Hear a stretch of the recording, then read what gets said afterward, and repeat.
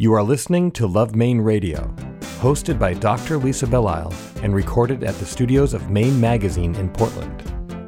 Dr. Lisa Belisle is a writer and physician who practices family medicine and acupuncture in Brunswick, Maine. Show summaries are available at lovemaineradio.com. Here are some highlights from this week's program. That's why I like sailing so much, because you're always going forward. You always know that you have to keep going somewhere. The restaurant business, you have to keep growing. I think that ability to really explore and really use my imagination has helped me create businesses here in Maine, around Maine. So I think that whole upbringing is a big catalyst to why I'm doing what I'm doing now. This is Dr. Lisa Belisle, and you are listening to Love Maine Radio, show number 239, Taste of Maine, airing for the first time on Sunday, April 17, 2016. Maine is not just a place to live, it is a place to make a life. Today we speak with 4 people who are creating successful businesses that feature the tastes of Maine. Our first guest is chef and restaurateur Harding Lee Smith, owner of The Rooms in Portland, who is expanding his presence to one of Maine's favorite ski mountains this year. Our other guest, Chris Avantaggio, John Turner, and Nate O'Leary, are co-founders of Crateful of Maine, a company that is sending the taste of Maine around the world.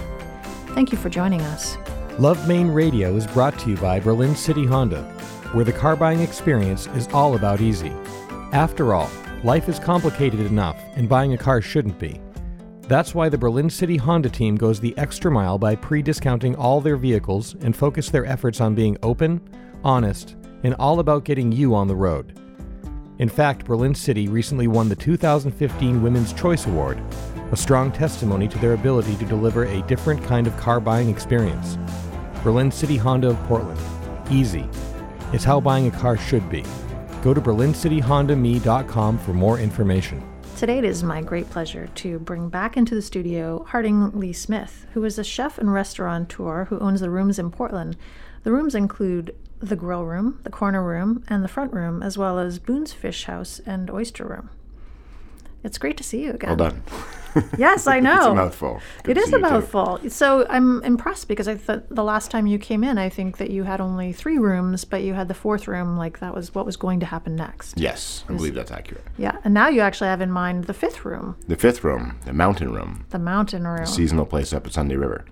Well, you've actually had a lot going on since 2014, and not the least of which is something that people who are listening won't be able to see, and that is that you are only 2/3 of your former self. That is true, yes. You've lost a lot of weight. You've lost become more about fit. 90 pounds, yes. More fit, more well. Wellness is definitely a big part of my life now. So I want to hear about that because I think a lot of people would say, well, he has a restaurant and he likes to cook healthy food. So how did he get to this place in his life where he wasn't so fit? I think that just not paying attention to yourself and working a lot and concentrating on one thing and not realizing that it's even happening, that slowly gaining weight, working 7 days a week, just being focused on that one thing and not worrying about yourself. It's one of the things you give us a sheet to fill out. And I talked about what I would say to myself 10 years ago is take time for yourself. And I'm starting to do much more of that now for the last couple of years. How do you think that stress actually impacted your weight? Because I have patients who say, well, I eat fine, right, but I have a very stressful life and I can't lose weight. I've always dealt with stress pretty well. I don't think I know that's part of being a chef and being a restaurateur, that stress is going to be there. So I don't know if that really did. I think really eating fried rice at 2 a.m. really did it more than anything else. So it's the food and the schedule that was kind of It's really the food and the schedule. And it kind of speaks to, because when you take time off, you're going and eating and so forth, and you don't get much time for yourself. So when you get it, you just kind of indulge and really eat all the bad things that you can do, rather than eating less fried food, say, or smaller portions or something like that. So it's interesting that you're talking about taking more time for yourself, and you like to sail. Mm-hmm. So anywhere on your boat, you like to, that's your place. Anywhere. Somebody asked me the other day, what's your favorite thing to do? I said, sail. More than skiing? I'm like, sail. Where? Anywhere. It's fine. But you also like skiing. So you, and on this questionnaire that we gave you, you said being at Sunday River on a Bluebird day. Yeah, that's the best thing. I mean, if it has to be wintertime and it has to be snowy, you might as well be outside and enjoying it. And a perfect day, 32-degree day with no clouds in the sky, it's what we call Bluebird, with nice soft snow, is a fantastic time. I think many people worry that they need to stay busy in order to be successful. They need to actually kind of grab onto those reins really tightly, and then the weight piles on, and then, they aren't taking care of themselves. You're kind of describing the opposite. You're saying in the last, since 2014, you've gotten more fit, you've gotten more well, but your businesses are doing fine. Yeah, I think letting go a little bit and letting people do their jobs. I mean, obviously paying attention, but letting go, hiring good people. I mean, if you don't let them do the jobs and you're on top of them the whole time, they don't feel free to create and do things. I think that goes a long way. But also, having a baby, he's now 2.5 years old. When you're 290 pounds, it's difficult to get off the floor. So you realize you need to start doing something. And a big difference, how I can run and play with him. He still, beats me every time, but it helps a lot. It really does. Did you also find that you wanted to make sure you were, modeling good behavior for him? I know he's only 2.5. That's definitely true. I think I wanted to model good behavior, eating well. We sit down at a table when we have our lunch and our dinner, and we sit down properly at a table. I think that's important, and not just gorging ourselves or going through fast food or something like that. But also knowing that taking the time, when I say take time for myself, I mean time for my son and myself to be, to do things. I think that's really important. I think it's really important. So I know you had a life transition of a personal nature, but what was the point where you just said, this just can't keep going on. I can't keep having the body that forces me to bring my foot up to my hand in order to tie my shoe. Yeah. I think if you think about how much I've lost, or approximately about 90 pounds, that's 2 sacks of potatoes, commercial-sized sacks of potatoes or cases of potatoes. I have a hard time lifting that above my waist onto a higher shelf. I can't imagine that I carried that around. I think that I sort of came to that conclusion that it was difficult to get around. My legs were tired, squatting down on the floor, just kneeling down on the floor with Griffin. I had bad knees. My knees developed problems because of it. And it really was important I was always active. I still stayed active, and I was still sailing and doing things, but I wasn't able to do them with as much vivaciousness or as much power as I'd like to do, because I really like to go. When I do things, I do it. When I sail, I sail. When I ski, I ski. I open a restaurant, I open a restaurant. I think, and I wasn't able to do that. I was sort of slowing down and didn't really care, about my body and so forth. It just didn't matter. How do you get to that place? How do you get to a place where all of a sudden the body is just this thing that you carry around underneath your brain? I think you get to a point, because I didn't start out, gigantic. I opened the front room in 2005. I was just a little bit heavier than I am now. And it slowly comes on. You don't really know that it's happening. You just buy another pair of jeans, buy a little bit bigger size, don't really think about it that much. But then you get to this point where you're there, and to lose that is very difficult, And I don't know how you get to that point. You just, all of a sudden you're there, and you're like, wow. And then you start to get a little depressed about it. You're mopey, how do people perceive me kind of thing. You see a picture of yourself 10 years ago, then you see a picture of yourself today, and you just, oh my goodness.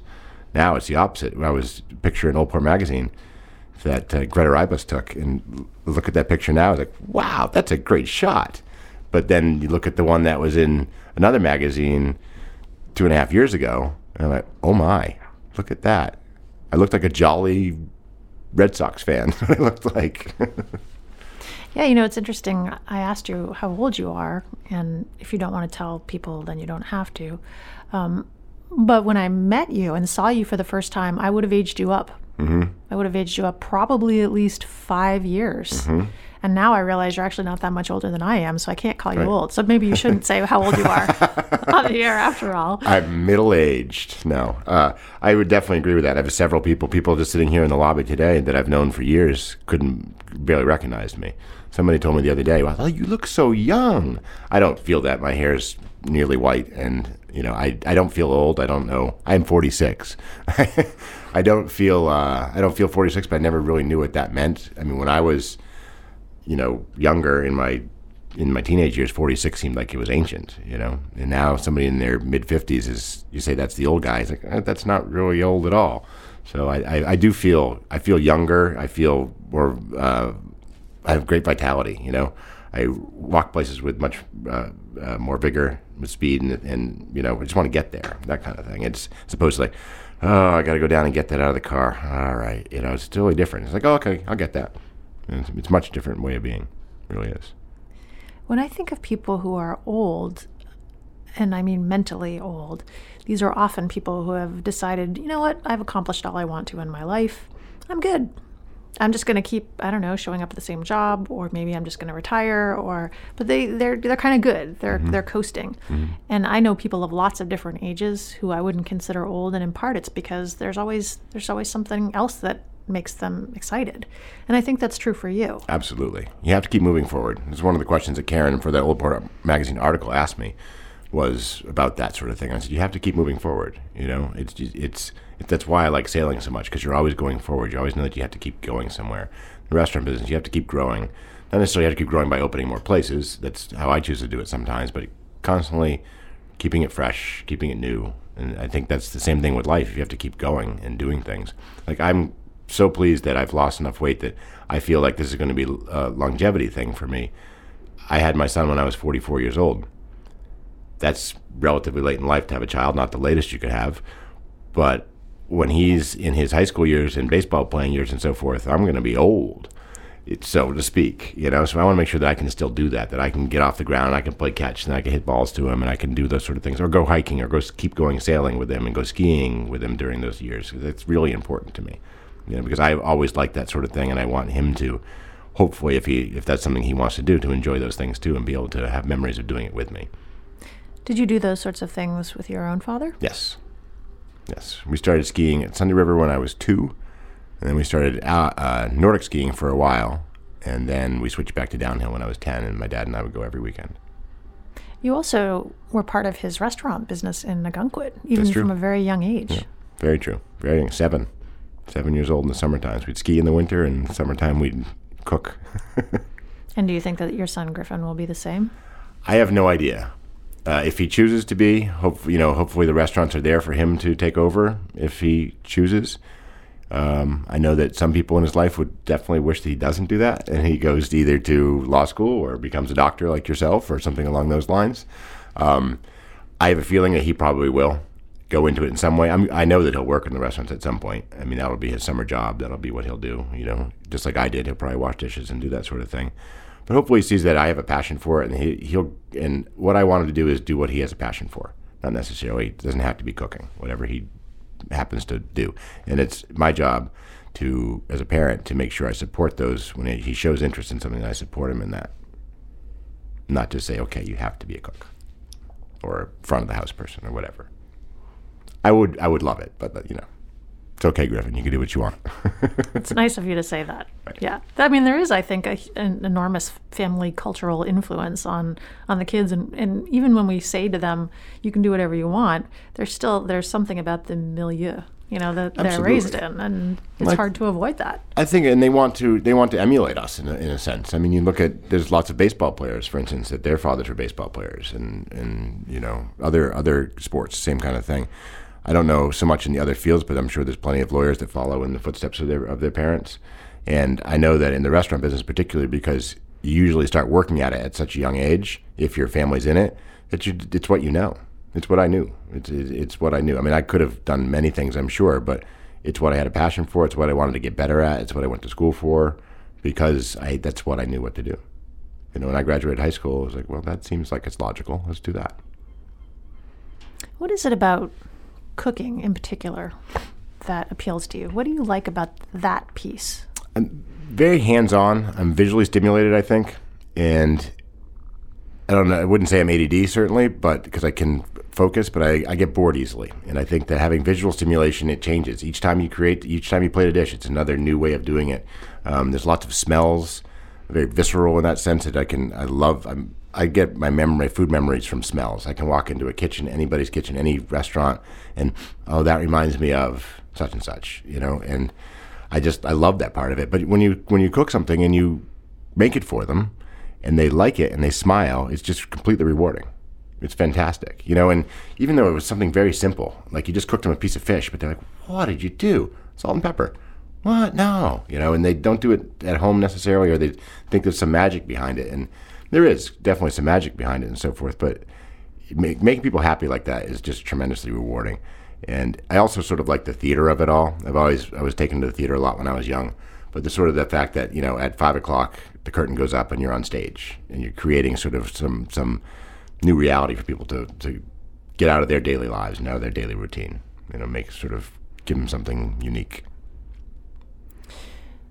So this love of newness and the stage, does that ever conflict with people's desire for the familiar, where they'll come to the rooms and they'll go to the corner room and they'll want their same favorite pasta dish every Wednesday at noontime? That does happen a lot. We have people that we've had some things that we've taken off the menu at the front room in particular, because it's such a neighborhood spot and a comfort food spot.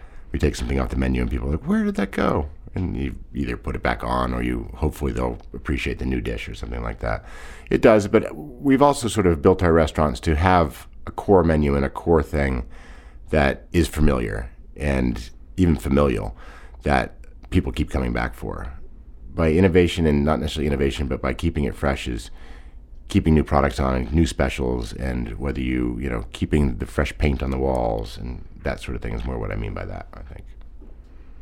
Well, I know that I enjoy because I work here in the Old Port a few days a week, and so I will often go over to the corner room or to the front room, which is, the grill room, which is right across the street from where I work. And so I really like the salad, and I'll usually have the white fish if it's available on top. But I actually like the fact that you have rotating salads, that you have whatever is available in the market that day. Yeah, we work with a lot of farmers, even this time of year. They have the root vegetables stored up and carrots and different things like that. And all of our chefs are very passionate about working with these farmers, so they take those things that they get and they try to create them into new things. So how does that look in March versus in July? I would think that in March you're doing some very different sorts of produce. Very different things. The best time really is in October and September. That's our favorite. That's most every chef you talk to, I think, would probably say that. That's when you have wild mushrooms coming in. All the bounty is the tomatoes are coming in droves. All these great things that they've been growing all summer are now available to you. In March, you're really still into root vegetables. You're into maybe some greenhouse lettuces and things like that. It looks completely different. It really does. And even, in Maine, even in July, you're starting to get some things, but in June, you're not getting much from it at all, unless people have the gardens. But we use a lot of people also that are cultivating mushrooms, so we're getting a lot of local mushrooms. And right now it's scallop season, so you're using more of the protein aspect of it. And wintry greens, like kales and things like that, stuff that does well in greenhouses over the wintertime. That's really more what we're using now. Has it gotten easier to incorporate some of these foods that grow in the winter greenhouses now that people are more open to eating kale, for example? Definitely. People are more open to eating it, and it's more available to us. I mean, there's more than one farmer now, and they're realizing there's a big market for it. Once people, chefs and consumers get over the fact that an apple shouldn't necessarily be perfectly round and red, or a carrot is not necessarily orange and straight, it's much easier to use these kinds of products. We had some guests this summer at Boone's on the patio, and the dish came back because we were using multicolored farm carrots. They're heirloom carrots. Carrots didn't start out as orange necessarily. They were purple and white, and she sent it back because she said they were potatoes. So very rarely do you go into the dining room and say that's something to a guest, but I went and I said, ma'am, I understand you think these are potatoes. Well, carrots are orange. I said, well, not all carrots are orange. These ones happen to be purple and white. But I promise you that these are carrots. I promise I wouldn't give you potatoes as carrots. She was fine. And then she ate them all and loved them. But that sometimes getting over that part of it, realizing that heirloom is the original thing and these things haven't been modified. This is really healthy, wonderful food that's originally as it was appearing. And it's much easier now than it was, certainly. But it's still an education process for all of us, for the consumer and the chefs. Is it also an education process when it comes to the seasonality of food and the availability of food? Because we are known as, and I'm not sure I like this word, but foodie. We are considered to be a foodie town and state. Okay, so neither one of us like this word, but let's just pretend that we're okay with it for the purpose of discussion. So people come to this town which loves food, and they want to eat good food at the rooms in February. But some of the stuff that they might want to eat is not available in Maine. Is there ever a conflict there? Well, we do have the miracle of the jet airplane. So you still can get naturally raised produce and organic produce and get stuff here that's beautifully fresh. There's great companies that are doing so. There are greenhouses in Maine. We have now there's tomatoes available. You know they're doing great things in New Gloucester with hydroponics, growing tomatoes. So we do offer, because particularly at Boone's, it's more of a tourist-driven sort of place. If you can't get a tomato on your burger, people don't understand why. The other restaurants we don't, but at Boone's we do because we have the tourists. So we do utilize the jet airplane and hydroponic and greenhouses and things like that. I think that people are comfortable with the fact that we're using celery root and parsnips and rutabaga and things like that. Those are our vegetables that we're using right now, as opposed to green beans, because green beans aren't growing here right now. I think that we're come a long way from that, but I don't have obviously in Maine, we can't be 100% out of the ground in the wintertime. It's not possible. There are people who are trying to do that with, different levels of success. I think that you have to be aware of, as long as you know that your product is quality and you know where it's coming from, that it's okay if it came not necessarily from right here at this time of year. In the summertime, we're using almost all that. All of our carrots, all of our onions, all of those things are grown locally. I want to ask you about mushrooms because I'm intrigued by them. This is something that when I was growing up, I'm not sure how many children of any sort like mushrooms when they're growing up. I don't think any. And probably because I've gotten them spit out at me a couple times. Yeah. I think I grew up with the white button mushrooms. Mm-hmm. Probably in many cases I grew up with canned mushrooms. And my mom, they're known as champignons. Exactly. And my mom would try a few times, but then she was just like, you know what, I'll just feed them to your father. Mm-hmm. But I've actually grown to like mushrooms over time. And in Maine, we have really some great access to lots of different types of essentially fungus, right? Absolutely. What has been your experience with introducing these into the menus at the rooms? Extremely popular. We had a very bad mushroom season last year, unfortunately, so we didn't have the great volume of mushrooms that we had the previous 2 or 3 years. Previous 2 or 3 years, we had mushroom hauls that were unbelievable. Hen in the Woods in particular, just out there, big, giant, One of my chefs, Sean, he found, I think, a 45-pound Hen in the Woods mushroom. We have great success with them. We have foragers that come to us. There's different laws now governing them by the state. Some people got sick. Some people that were not real foragers or mycologists didn't really know what they were picking. And there's a couple mushrooms out there that have parasites that if you don't know what you're getting, you might be eating the wrong mushroom. They look very similar to the others, but just slightly different. So that's better now because you have to be a licensed mycologist. You have to verify that you know that these are correct mushrooms. So now once we have that and we have good people bringing them to us, the customers love it. I like black trumpet mushrooms are my favorite thing. It's just tremendous. And also with the miracle of the jet airplane, there's great people that are bringing things in at reasonable prices now from Oregon and so forth, where there's like the mushroom capital of the world, so many forest fires. So that's where a lot of mushrooms grow out of that, morels in particular. But we also have great people cultivating mushrooms now.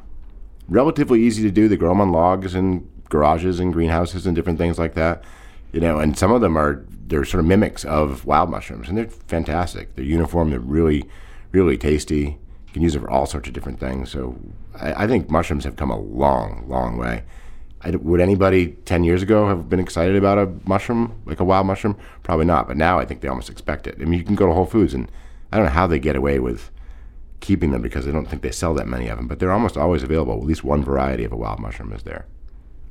They're great. Well, I like the idea that here in Maine we actually have some things that really have very high quality health properties. Chaga is one of these varieties of fungus which is known to be good for promoting health, along with... I don't know about that one. Well, it's a fungus. It's not exactly like reishi. It grows off the side of a tree, and we have people who are cultivating chaga. But okay, if we go to, or actually they're foraging for chaga, but if we go to a just talking about blueberries, here in Maine we have blueberries which have very high antioxidant levels. We have sea vegetables that people are either cultivating or just foraging. There's a whole new company that's just dropped off at our door there doing great things with the sea vegetables. So what I love about this is that these essentially are plants that are taking the energy of our state and they're kind of packaging them into this form that is readily available to us for our health. And it sounds like you're using a lot of this stuff in your restaurants. Yeah, absolutely. I think the food industry, and not just for, or shall we say, tomatoes or lettuces or things like that, but the other things that people are doing now is just amazing. I was reading in the paper the other day about lobster bodies or lobster shells being used for a treatment. I forget what it was for, but it was crustacin, I believe, is the compound that comes out of it that they were previously using shrimp shells and so forth. We have all these leftover lobster shells all the time, and they've just realized that they can do this. They're actually shipping them to Iceland to extract the the product, but it's tremendously life invigorating stuff. Amazing. Last night, I think I watched 4 episodes of Chopped with my 20-year-old daughter. And actually both of my daughters, specifically my 15-year-old and my 20-year-old, love that show in particular, but cooking shows in general. Mm-hmm. And there is this whole thing, I think, within that generation and the sort of the generations around it, around cooking. But when you started this, it wasn't like the Chopped generation. Definitely not. When I first started cooking, there was no cooking show. I mean, Julia Child was our cooking show, and that was who I grew up watching was Julia Child and Jacques Pepin. I mean, actually, both of them ended up being one credit professors for me. I assisted Julia at Boston University. It was amazing, and that was the celebrity then. It was from PBS, and it wasn't the Food Network and so forth. And now it's everywhere. I mean, we really, as much as a lot of people probably wouldn't admit this, we owe Emeril Lagasse a huge debt, because would we be eating quail, or we would have evolved to this point. At some point, we would have gotten there. But all these different things that he introduced, I mean, you can call him a hack, and he was just putting on an entertaining show. He's a great chef. If you eat his restaurants, it's tremendous. But he was cooking, he didn't care how he was accomplishing it. He was just entertaining the people. And he did that, and he brought food culture right into people's living rooms, into middle-class America, not just foodies and that sort of thing, but to everybody. And he started that whole explosion of the Food Network and that sort of thing. We all owe him a great debt. I mean, we could say whatever we want about him, and I think even Anthony Bourdain, who once used to disparage him, now says I was wrong. Well, what I like about this is that it's gotten people interested in food again, in cooking. I mean, they'll go to a good restaurant. They'll also cook for themselves. Now they know what an eggplant is. Now they know how to actually cut hen of the woods mushroom. Mm-hmm. So that's what I really like about this. And hopefully people will tear themselves away from the television and actually go into the kitchen and do some of this stuff. I think a lot of people are. I mean, if you look at the kind of foods that they're selling at Whole Foods, even Hannaford has to up their game tremendously in the local markets as well, and Rosemont and all of those sorts of things. People are buying the food, so they must be cooking it. I mean, I would certainly assume they are. The propagation of Williams-Sonoma and the other cooking stores and so forth, it's kind of and in this town in particular, chefs are, they're somewhat celebrities. I mean, a lot of the kitchens that you see there opening in restaurants today are all open because people want to see you cook. We have a dining bar at all the restaurants except for the front room where you can sit and watch the people cook, and people love it. They really are into it because they understand, like, I wonder if that's what they were doing there. Because you see little techniques from the TV shows that you see, because not all cooking shows now are just, so most of them now seem to be competitions, but they were a few years ago, and even some still today, where they're actually in the kitchen of a chef. So you're seeing, the kitchen equipment and the neat stuff like that. I like when I was a kid, seeing kitchen equipment in the store, I was like, we're at a kitchen store. This is really neat. It's actually one of my favorite kind of stores too. I really yeah, like it. I probably have way more kitchen equipment than I ever could use, but it's it's a guilty pleasure, I guess. Yeah. Just don't ever buy the asparagus peeler. Okay? Oh yeah, no, that doesn't make a lot of sense to me either.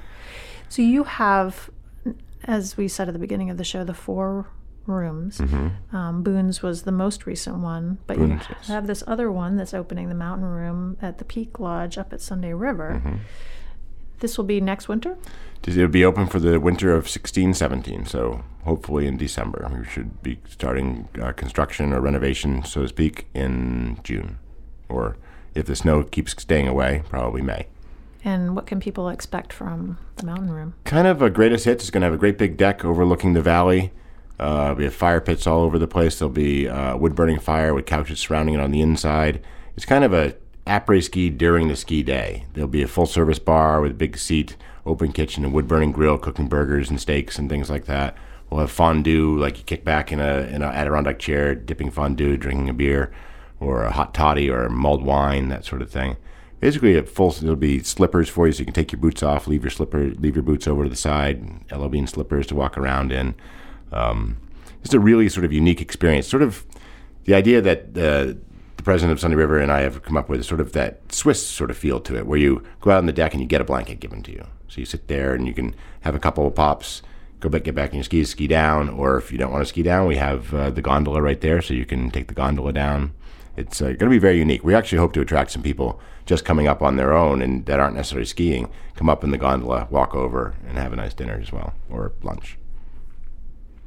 How about your Full Plates, Full Potential fundraiser? I believe you've done this 2 years now? 3 years. 3 years now. We had our third annual this New Year's Eve. We have a charity gala at Boone's in the upstairs function area every year. This year we packed the house. We had 225 people up there at midnight. It was really tremendous. Raised a lot of money for Full Plates, Full Potential, and the Good Shepherd's Food Bank.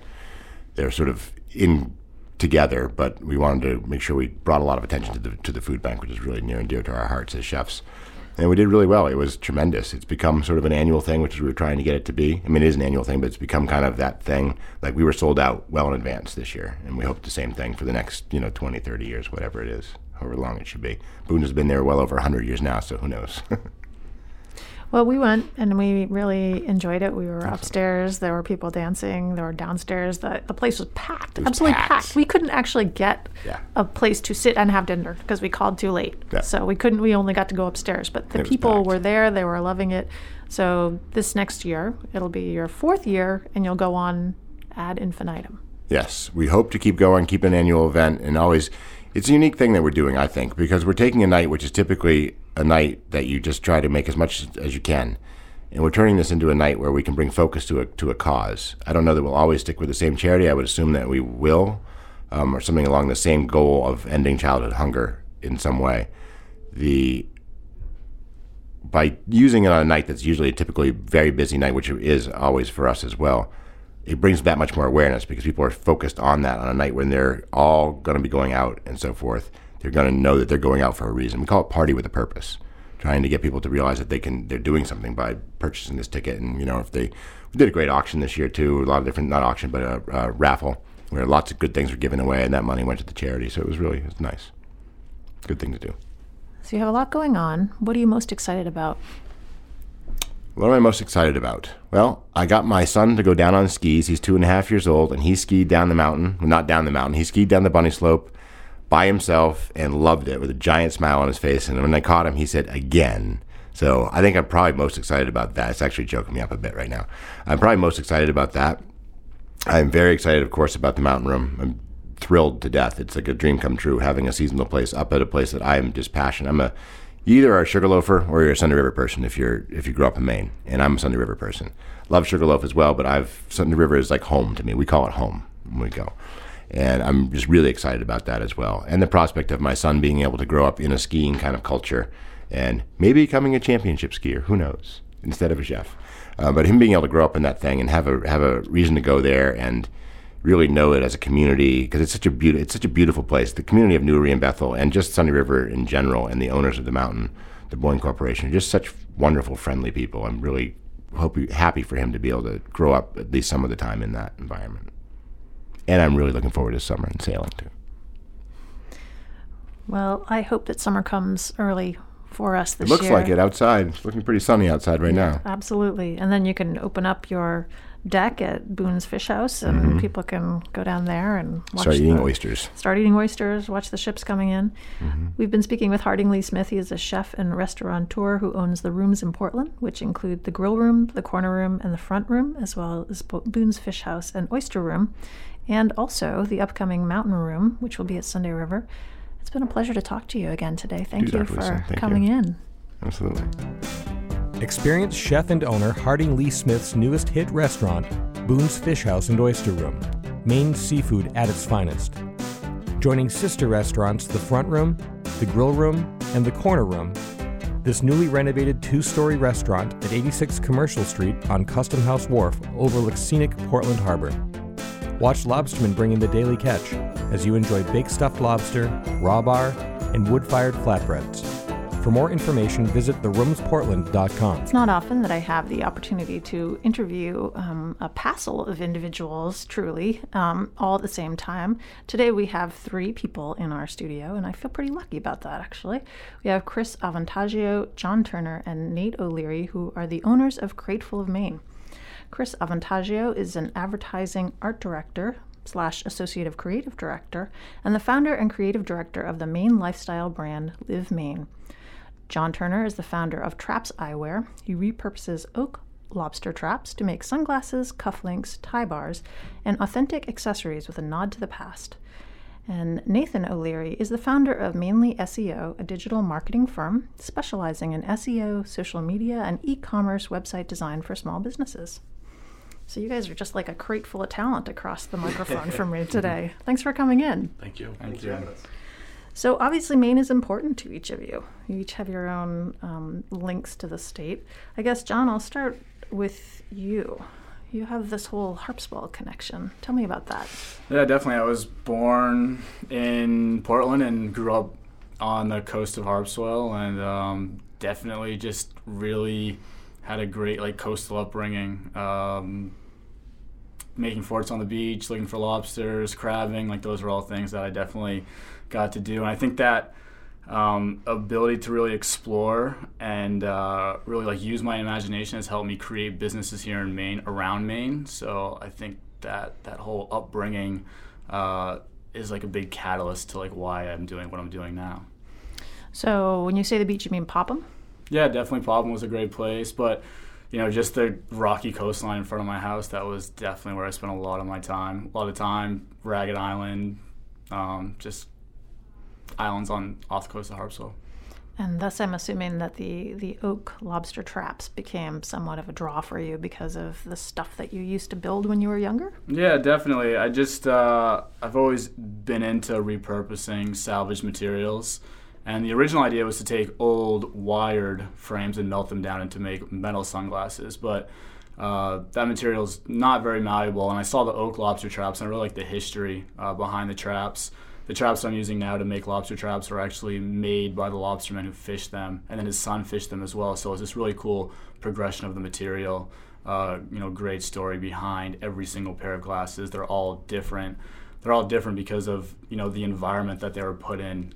So each time they banged up against the boat or encountered frigid water, it changes the grain pattern. So each pair is definitely significantly different, and each pair tells a story. So yeah, the whole Harpswell upbringing really has created and honed my skills and talents into what I'm doing today.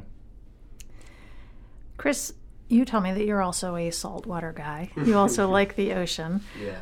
And you're the Live Maine guy. So when we see the shirts that say Live Maine, Run Maine, Eat Maine, you're that guy. Yep. Maine is really important to you. Yeah, I love Maine. I grew up here. I grew up in Damariscotta. And similar to John, I spent a lot of time on the water growing up, fishing with my brothers, and down in the South Bristol area. We had my mom's father was a lobsterman. I never met him, but it's in our family heritage. So there's that connection to the ocean there. It's just, I feel like a part of who I am. I have a lot of strong connections with the state and love celebrating all the great things that there are to do here. That brand has been pretty successful over the years. Yeah, every year it gets a little stronger, I guess. It's something that I started about 5 or 6 years ago, and it kind of just started on a whim, really. It was a single t-shirt design I put together for a bunch of friends and myself. We would go to the Maine Brewers Festival every year, and one year they asked me to put a design together, and the first one that came out was Beer Me, and there was a lot of attention drawn to it, and I saw an opportunity to really expand it and create a lifestyle brand for Maine, and from there it's just kind of grown through friends and family supporting it. Nate, you're the sole freshwater holdout. You are a big fan of Sebago Lake, but you still love Maine. Why is that? Just the culture, the diversity here, all 4 seasons. I'm a big fan of skiing and, enjoying the summers on Sebago Lake. Fall is, one of my favorite seasons. So just being able to experience all 4 seasons of Maine and, the people here and how happy everybody is, and, just kind of enjoy Maine and everything that it brings to the table, I guess. How did you get interested in SEO work? And for people who are listening who don't really know what that is, describe it a little bit. Sure. Excuse me. So SEO stands for search engine optimization. And when you go to Google and you put in a search term, Google has an algorithm with 200 different factors that determine what website results you're going to get. And I try to manipulate that as best as I can to favor our own websites or our clients' websites to rank higher in Google. So if you're looking for a steakhouse in Portland or, made in Maine gifts, we try to optimize websites to show up for those search terms. So it sounds like each of you are working together on this new venture called Crateful of Maine, and it sounds like each of you has your own individual talents that you've been able to weave into this. Who came up with this idea originally?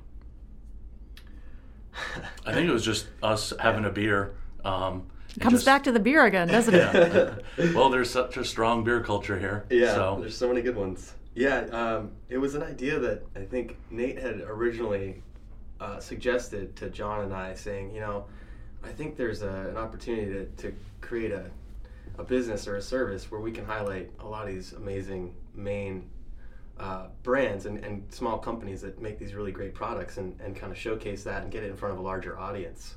And from there, we started to think about it a little more and knew that branding would be crucial and really getting it right and making it feel like a really great product that people would be drawn to. So we thought about it for a while and tossed around some ideas, and after a couple sort of bad names, we came up with Crateful, and the whole concept of putting it together in a craft cardboard box, screen printed to look like an old lobster crate, just seemed like a really fun concept to us. And I think we pitched it around to a few friends and other people, and just kind of got some feedback first, but it seemed like a good direction to go in. So what types of things are in your Crateful of Maine? We definitely offer a wide range of items in our crates, and right now we're really building out the different themes in our crates. So, we have a baby crate, we have our evergreen crate, which was the first initial launch of the product, which was what was available for Christmas. We have a ladies crate and a gentleman's crate.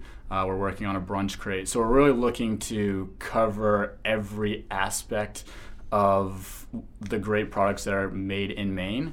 We're also looking to make sure that we have, really great themes for both men and women. But we really look for genuine Maine makers who are doing something original and really, showing off their craftsmanship. We've got to work with awesome makers here in the state already, and we hope to keep, working with many more. There's so many people making great things here in Maine. I recently just put a quick Facebook post on our Facebook wall asking people to suggest Maine makers, and we had 50 or I think maybe 50 comments of people just suggesting their friends and friends of friends. So the products range though from everything from like handmade soaps to leather goods, small handbags, wood products. It's a range of manufacturing. Even like baby blankets and onesies, it's all stuff that's made here in Maine by sometimes just one person. It's a small business looking to get exposure and just trying to grow like everyone else.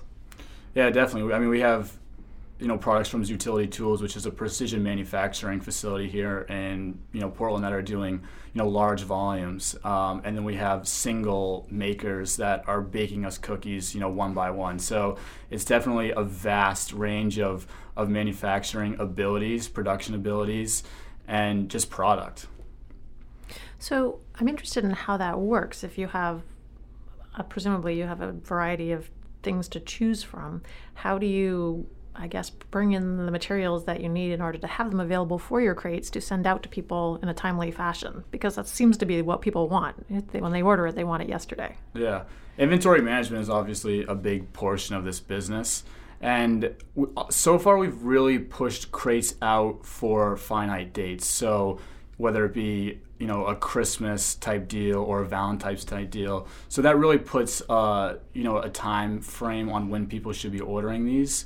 But now we are getting into more products such as the ladies crate and the gentleman's crate that are just standalone products that people can order at any time.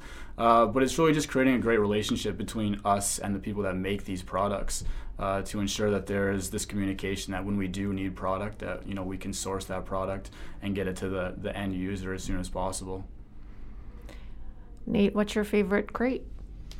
Probably just the evergreen crate, the first one that we came out with. We packed I think 17 items into that crate. Tried to add as much value as we could to that in time for Christmas. We launched it on Black Friday, so there was a lot of noise, but we were able to cut through that with some smart marketing and just getting the word out there, obviously through social media and word of mouth. So that was extremely successful. And to John's point, like, we initially went to many of those makers and just asked them for a certain quantity, and then within the first couple of days we were already past that and needed to re-up like almost 2 or 3 times, and they were all great and able to get us the product very quickly. So that was awesome that they were able to move fast for us. Chris, you work with VIA, and your job is essentially, well, I guess branding, marketing. You're an art director, you're an associative creative director. So this is your field. What have you seen when it comes to the brand of Maine? What have you seen as far as trends over the last, say, 5 years? Wow, that's a great question. I would say that things are becoming much more independent and authentic. So there's Maine as a state has this kind of mystique around it. I don't know, people are drawn to it, and I think they really appreciate the quality and craftsmanship of things now. So I think branding is really, really important when it comes to a product or a company, and putting, your best foot forward and making sure that you're creating authentic things and having a good design sense. Those are all strong qualities. Well, talk to me about authentic. I don't know which one of you would like to tackle this word, but it seems to be something that we hear a lot more. Why is being authentic so important? What does it really mean? I mean, to me, this like authenticity of Maine, all these companies are making great Maine goods, and they want to give someone an authentic experience of Maine or a flashback of Maine. It's funny that so many people have some kind of connection to Maine, whether they were here for camp one year, or whether they have a camp here, or whether they met a friend in Maine. There's so many different elements or connections to Maine. And I think that to create an authentic product, when that person holds that product or experiences that product, they're coming back to Maine in their mind. They're remembering an experience they had here in Maine. That's kind of what I think about when I think about authentic product, Maine products. What about you, Nate? You do SEO work, so you know that you're trying to make sure that people find the actual authentic thing that you are offering. What types of words and phrases and what types of things are people searching for when they're looking for authentic? Yeah, just made in Maine obviously is a big one that comes to mind. There's a variety of keywords that people search for, and many times they're unique to them because they're searching what comes to mind to them. So it's very diverse. And just to their point again, the story behind all of these products is really what I think makes them authentic. So that's not something that you can easily replicate or duplicate. So the story behind each one of the products we try to tell as best as we can for each one of the makers that we include in the crate. Yeah, I think that's a great of who a brand is, I think. And I think we've done a great job with just the relationships we've already established. Each brand has such unique stories, from like Alana Marie's bake bag clutches to like Jess's soap company. And there's so many unique businesses out there that have these really cool stories of how they started. John, for example, with his Straps Eyewear, all these are kind of, I think all that adds to authenticity. So it's not that you can actually put in a search engine authentic Maine, or that even people would do that in the first place. They're looking for something more specific that will then lead them to these authentic products. Yeah, I think so, for sure. Chris, you went to school in Boulder, and you were a snowboarder. You've transitioned from this very active outdoor self into, I would say, probably more cerebral and more inside, at the very least. Yeah. And now you've become an entrepreneur. So describe the various aspects of your personality that are kind of contributing to where you are sitting today. Oh, wow. Okay. So I'm not very good at sitting still. So even if I am at my desk, I'm up like every hour walking around anyway. I think the transition from snowboarding into advertising, into entrepreneurship, all stems from having a lot of passion for things and really stems in creativity. So when I was snowboarding, it was trying to pick a line through the park and set up a run for tricks, or thinking about my next move on a jump. That transitioned into okay, now we're coming up with ideas for brands and businesses that it's a creative innovation, coming up with these new ways to market a product, and then from there getting into just fun ideas or a new way to start a business. So I guess it all stems from just having a passion for something. And with me, that started with snowboarding, and kind of got into Maine because it's a part of who I am, where I came from. And when I was in Colorado, I always missed the ocean. I wasn't sure when I would come back to Maine. I knew I would want to, but I met a girl back on the East Coast that's now my wife, and that definitely drew me back. But yeah, I guess I just I'd probably say not wanting to settle and always wanting to improve. I mean, I feel like we're all like that. We always want to do better and improve on things. So yeah, I think that's absolutely right. Well, now we know about Chris's snowboarding, and we know about John's building forts on the beach. What's your backstory? Wow, I've got a pretty diverse background. I've done everything from race cars across the country in the Gumball 3000 and the Players Run to day trading stocks and building websites, and when I was like 14 and 15 years old. So I've always been drawn to technology. I saw the evolution of cell phones because one of my first jobs was working in a cell phone store. So I saw everything from the bag phones all the way to the iPhone. And then, growing a business online has come somewhat naturally to me. So that's kind of where our skill sets kind of work together. Chris being the branding expert, and John having a great connection to a lot of these main makers, and then my background with marketing and the website. So we're able to really come together and launch this thing rather quickly. We only had literally like 3 or 4 weeks to get this thing off the ground when we really decided that we were going to do this. We had sat on the idea for a while, almost 6 months, just to figure out if we had the time or if this is something that we wanted to pursue. And then we kind of came together and we're like, all right, let's do this. And then we set Black Friday as that launch date. And I literally didn't even go to my family Thanksgiving dinner because I was building the website that weekend. So what was the spark? Why did you all of a sudden, after sitting on it for so long, why did you all of a sudden say, oh, we have to do this now? I guess the timing was right, and I mean, obviously the time of the season helped. The holidays were coming, Black Friday. We thought if people were going to be really into this product, that was a good time to launch it out there. And we had great validation. We had, like Nate said, we ordered a certain amount of product from these makers originally, and I think we had to reorder 4 or 5 times. So we saw that this was a good concept, and now we're building out these different themes, and we're excited to see where this company is in a year or 5 years from now. As I'm interviewing the three of you, John, I'm noticing that you're looking around, you're looking out the window. It's like your creative pathways are like constantly like kind of exercising themselves.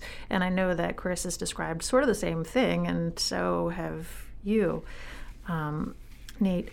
So what's that like for the three of you to like try to get all your creative pathways to kind of connect, I guess, and move this business forward? I mean, obviously we all have diverse backgrounds, but they're all fitting backgrounds to make a successful business. Like Chris, I grew up skateboarding and snowboarding, and just going back to that point, skateboarding and snowboarding is like the ultimate freedom. No one's telling you what to do. You're really, like Chris said, choosing a line, choosing whatever you want to do. And I think that has helped me develop businesses because I really feel like passionate about, you know, doing my own thing and creating out a niche. And also, you know, skateboarding and snowboarding, I really learned about like product collaboration and brands working with other brands that you're like this juxtaposition of these two brands like make no sense, but then it makes sense somehow. So I really draw a lot of inspiration from that background for sure. But going back to, you know, us all having different, you know, not necessarily passions, but skill sets, it all just makes sense. It like works super well as far as the business that we're looking to create. You know, I have these good relationships with these makers. You know, Chris is an awesome, you know, art director. If we need something as far as branding goes, he's done it in like 15 minutes after we've asked him to do it. So like, we're so lucky to be able to streamline that process, and especially Chris's like knowledge in, you know, he's been shipping products for a long time. He's been doing packaging for a long time. Nate's been doing websites for a long time and SEO for a long time. When this guy's doing SEO before like SEO was even around. So it works. Yeah, we definitely all have our own strengths, and I think collectively it's an awesome team. So we've been working hard to kind of chisel out those roles and figure out how we can be more efficient and more effective with our time, because we don't have a lot of it, all having other things going on right now. So, you know, we're excited when we do get the opportunity to get together and kind of carve out those tasks. But we're also excited for what this project holds for the state and what it can do for all these people that are involved with it. At the end of the day, we want to help all these other businesses grow and get them new exposure. How can people find out about Crateful of Maine and each of you as individuals and your own pursuits? Yeah, just visit cratefulofmaine.com. We're on Facebook, Twitter, Instagram. You can sign up for our newsletter. We feature different Maine makers that we're going to be highlighting in the boxes or the crates. And also Crateful of Maine will provide some sort of information on why each of you were interested in doing this? Yeah, on the website there's an about section that gives a little bit of our background and how the project started. And we've been fortunate to have some great press as well, so there's links to articles in the Press Herald, or we were featured on Fox, Good Morning Maine, and things like that. Well, I give you all a lot of credit. It sounds like in addition to having jobs that you already did and having lives that you already had, you've now brought together all of these creative energies and your own strengths, and you're really bringing something into Maine that will be good for not only your organization but also the rest of the state. So thank you for doing that. We've been speaking with Chris Avantagio, John Turner, and Nate O'Leary, who are the owners of Crateful of Maine. I encourage you to go to their website and find out more about these wonderful products that they're offering and hopefully put it in order. Thanks for coming in. You can use the coupon code SAVE10 to save 10% off your order. Excellent. Thanks so much for coming in. Thank you. Thank you for having us. You have been listening to Love Maine Radio, show number 239, Taste of Maine. Our guests have included Harding Lee Smith, Chris Avantagio, John Turner, and Nathan O'Leary.